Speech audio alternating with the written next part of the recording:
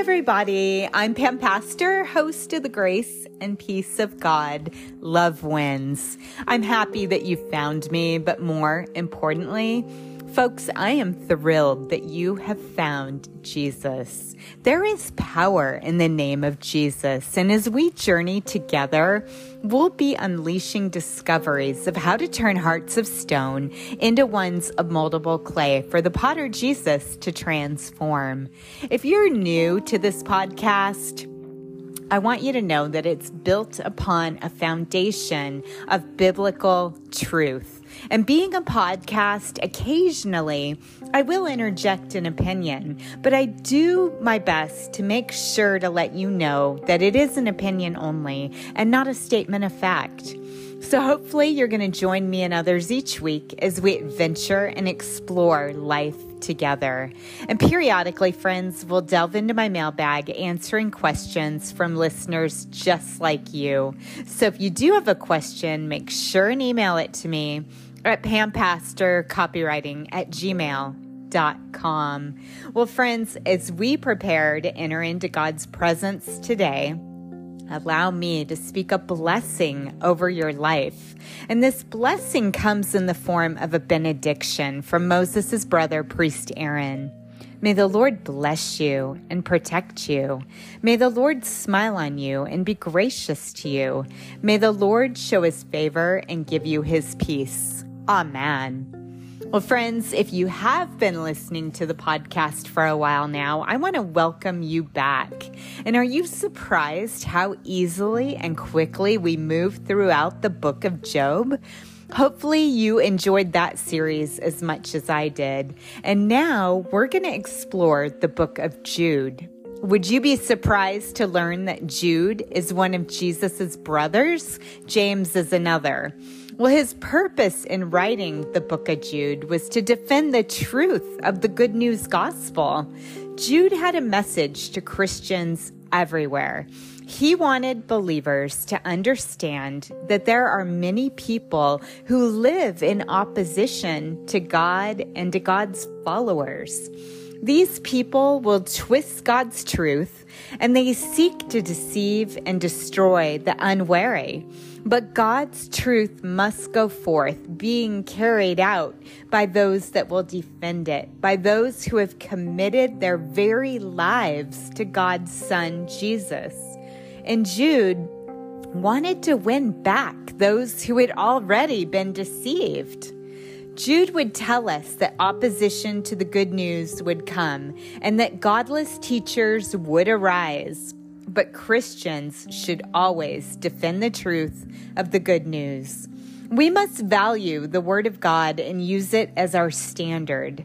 Many false teachers are waiting for any opportunity to sneak into a crevice and destroy our Christ-centered life. The credibility of God's Word and our unity of our fellowship with others within the church. There's nothing more valuable than protecting and defending from harm the Word of God. We've talked a lot in the past about false teachers and their schemes at distorting the truth of the Bible to suit their own purposes. According to Jude, genuine servants of God will faithfully portray Christ in their words and in their conduct. Jude also warned against apostasy, meaning abandonment or a turning away from Jesus. God punishes rebellion against him. When people turn away from God's truth and make a choice to embrace false teachings, God won't sit idly by. And it's safe to imagine that Jude was referring to the Gnostics as the false teachers. Recall the term Gnostic means knowledge. It was a heresy, meaning a teaching contrary to biblical doctrine. And this type of heresy undermined Christianity in several ways. It insisted that important secret knowledge was hidden from most believers, and it taught that the body was evil. The Apostle Paul would counter that even God himself lived in a body through Jesus in human form. And this insinuated that Jesus only seemed to be human but was not. But Paul was insistent that Jesus was both fully human and deity. And I was trying to think of a relevant Gnostic example to provide you with in this day and age.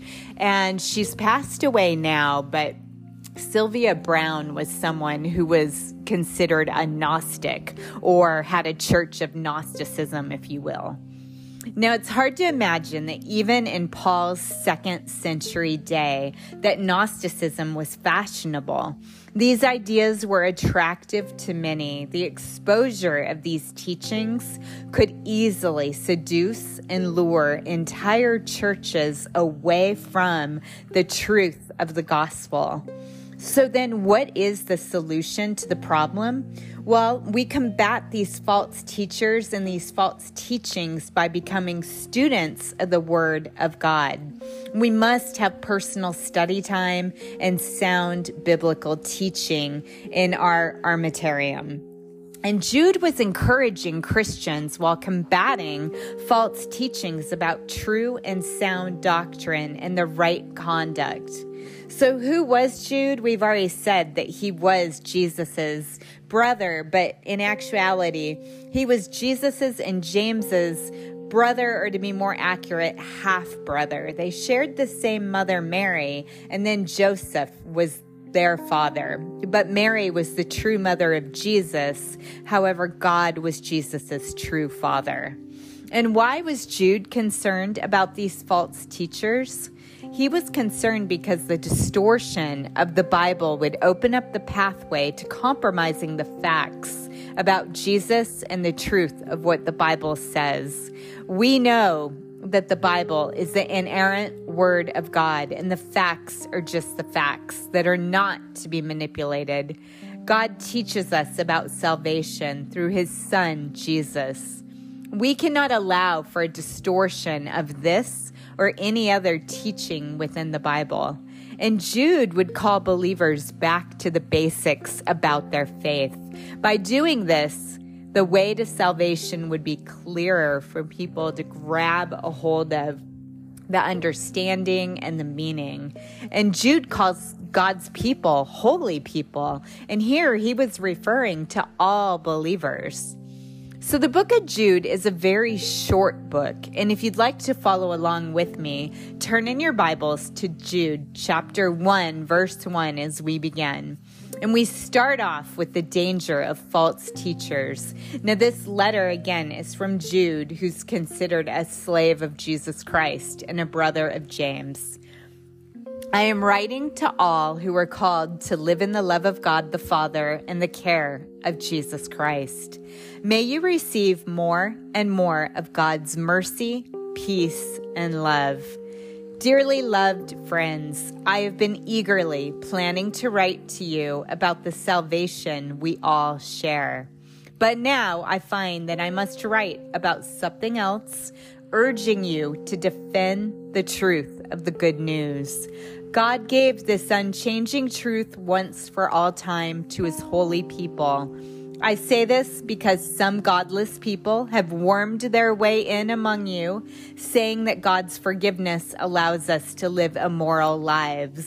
The fate of such people was determined long ago, for they have turned against our only Master and Lord Jesus Christ. I must remind you, and you know it well, that even though the Lord rescued the whole nation of Israel from Egypt, he later destroyed every one of those who did not remain faithful. And I remind you of the angels who did not stay within the limits of authority God gave them, but left the place where they belonged. God has kept them chained in prisons of darkness, waiting for the day of judgment. And don't forget the cities of Sodom and Gomorrah and the neighboring towns, which were filled with sexual immorality and every kind of sexual perversion. Those cities were destroyed by fire and are a warning of the eternal fire that will punish all who are evil.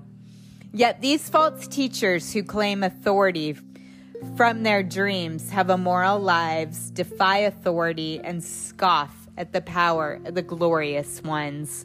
But even Michael, one of the mightiest of the angels, did not dare accuse Satan of blasphemy, but simply said, "The Lord rebuke you."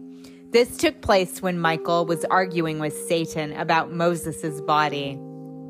But these people mock and curse the things they do not understand.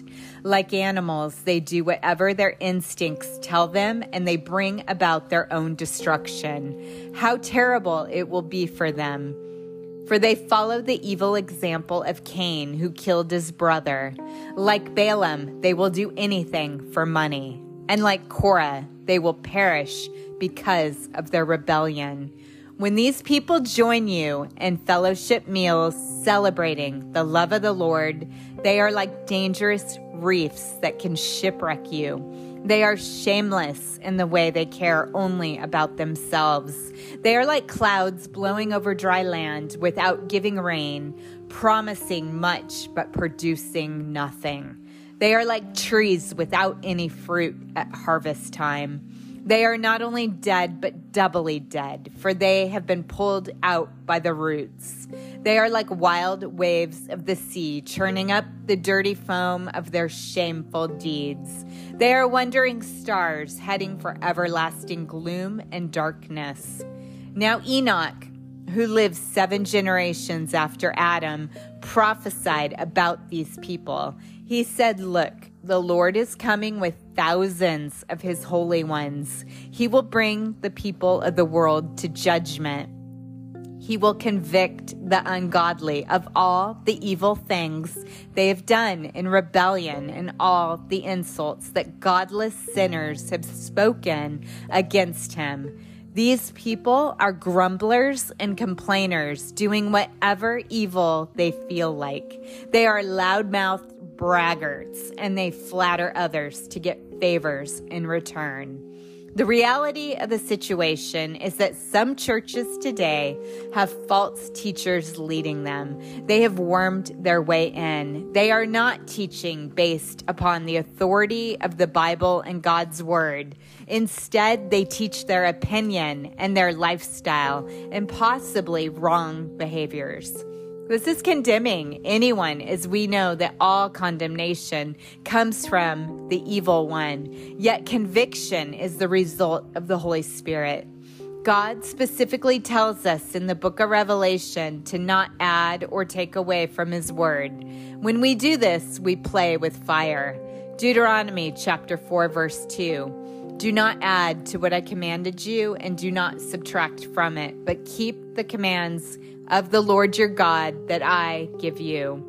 In Revelation chapter 22, verses 18 and 19, "And I solemnly declare to everyone who hears the prophetic words of this book, if anyone adds anything to what is written here, God will remove that person's share in the tree of life and in the holy city that are described in this book."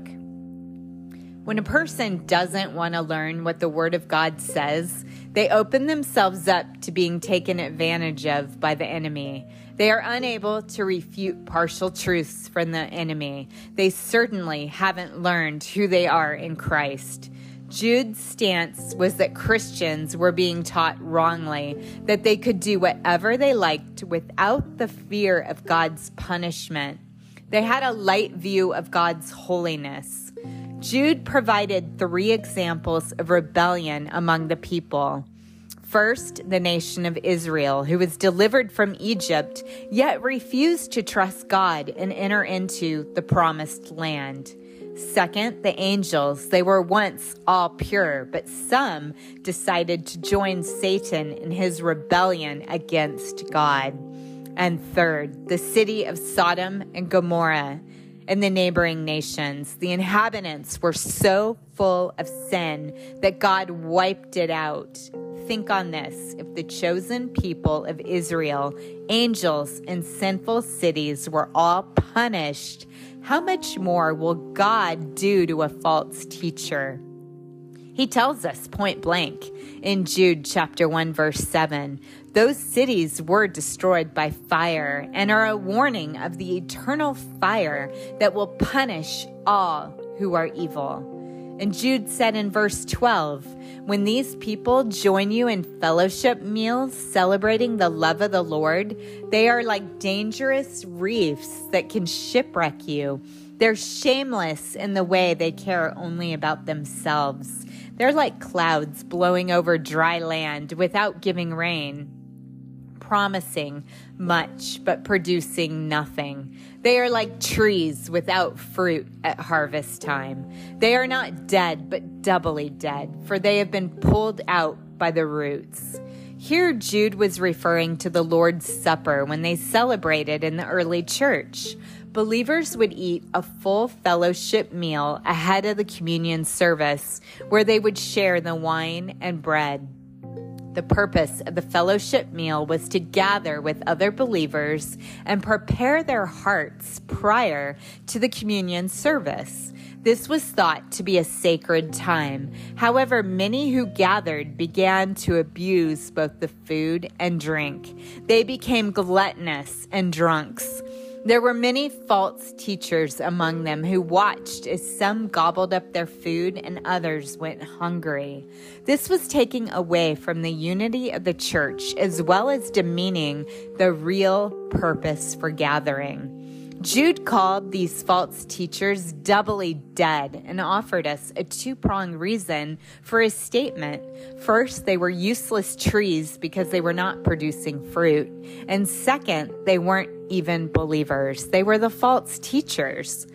So if you've ever wondered how and why the gospel can reference living in the last times over 2,000 years ago, while today we still utilize the reference, it's because it was a common phrase indicating the time between Jesus' coming and the second coming of Christ. And that is why we can still say we're living in the last times. Unbelievers, no matter how many awards they've won in the world and how many accolades they're given, are at grave risk for the eternal fire if someone doesn't step up and effectively witness to them. Sometimes we do this through our kindness and our compassion, and yet other times we must use fervor and alarm when we know they're teetering on the edge of the eternal fire. We're going to pick back up in the book of Jude now, beginning back at verse 17, and we're going to take it through verse 25. But you, my dear friends, must remember what the apostles of our Lord Jesus Christ told you, that in the last times there would be scoffers, whose purpose in life is to enjoy themselves in every evil way imaginable. Now they are here, and they are the ones who are creating divisions among you. They live by natural instinct because they do not have God's Spirit living in them. But you, dear friends, must continue to pray as you are directed by the Holy Spirit. Live in such a way that God's love can bless you as you wait for the eternal life that our Lord Jesus Christ in His mercy is going to give you. Show mercy to those whose faith is wavering. Rescue others by snatching them from the flames of judgment. There are still others to whom you need to show mercy, but be careful that you aren't contaminated by their sins. Jude ends his book with a prayer of praise or a doxology. Verses 24 and 25 go on to say, "And now, all glory to God, who is able to keep you from stumbling, and who will bring you into His glorious presence, innocent of sin, and with great joy. All glory to Him, who alone is God, our Savior, through Jesus Christ, our Lord." Yes, glory, majesty, power, and authority belong to Him, in the beginning, now, and forevermore. Amen. The audience Jude was writing this book for were vulnerable to these false teachers and teachings that we've discussed. His wisdom and counsel was teaching that the believers needed to stand firmly in their faith and trust God.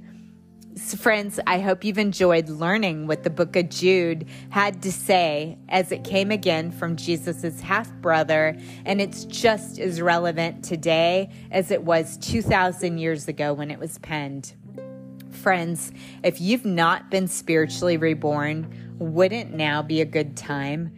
God made it clear to enter into the kingdom of heaven, a person must confess belief in his son Jesus by professing with their mouth. Listen to what the Apostle Paul said in 2 Corinthians chapter 5, verse 21. For God made Christ, who never sinned, to be the offering for our sin, so that we could be made right with God through Christ. When we place our trust in Jesus, a divine exchange takes place. Jesus takes our sin, making us right with God. Our sin was placed onto Jesus at his crucifixion. His righteousness is given to us at our conversion. We can never repay this extraordinary and extravagant gift of kindness back to Jesus. However, we can show him gratitude by growing and making efforts to obey him, deepening our relationship daily. Today, friends, if this is you, respectfully, I'm challenging you to take a bold step of faith and courage, openly confessing after me. Father God, today I'm repenting of sin, meaning I'm changing my ways of thinking. Jesus, I invite you to come into my heart. I confess your shed blood washed away my sin from the top of my head to the soles of my feet at the cross on Calvary. Amen. Friends, if you prayed this prayer of salvation, you were saved and born again spiritually. Your next step is to read God's word daily so he can guide, direct, and reveal himself to you through the Holy Spirit. And consider growing by joining a good Bible-based church, surrounding yourself with other like-minded believers who will build up and help edify your faith in Jesus. Now allow me to be the first person to congratulate you on making the most important decision of your life. Congratulations, and God bless you. Friends, the Grace and Peace of God Love Wins podcast will be available most days during the week. A special children's podcast airs on Wednesdays, so tune in along with your kids for your favorite Bible stories that you grew up with when we're not in the middle of a series. We'll be discussing and sharing Jesus' unlimited power in our present-day lives, delving into many topics such as forgiveness, spiritual warfare, how to be joyful, what love in action looks like, biblical trust, and many more topics. I invite you and your friends to come alongside me as we embark on an adventure of all things Jesus. So please join me. If you like this episode, make sure to subscribe, ensuring that you'll get the latest releases when they become available. And sometimes, friends, I reference my book, The Grace and Peace of God Love Wins. If you find the content inspiring or compelling and you want to pick up a copy of the book, you can go to my website at pampastorcopywriting.com or at Amazon, Barnes & Noble, or Dorrance.com. But importantly, friends, I'm not about selling books. I am about getting the information into your hands. And let me tell you, this book is packed with God's word, and it's waiting for you to read it. Until next time, remember, you've been marked and sealed with the cross of Jesus Christ forever. And we're told as the last blessing in Revelation, it's Revelation chapter 22, verse 21. The grace of the Lord Jesus be with you all. Until next time, friends, God bless you.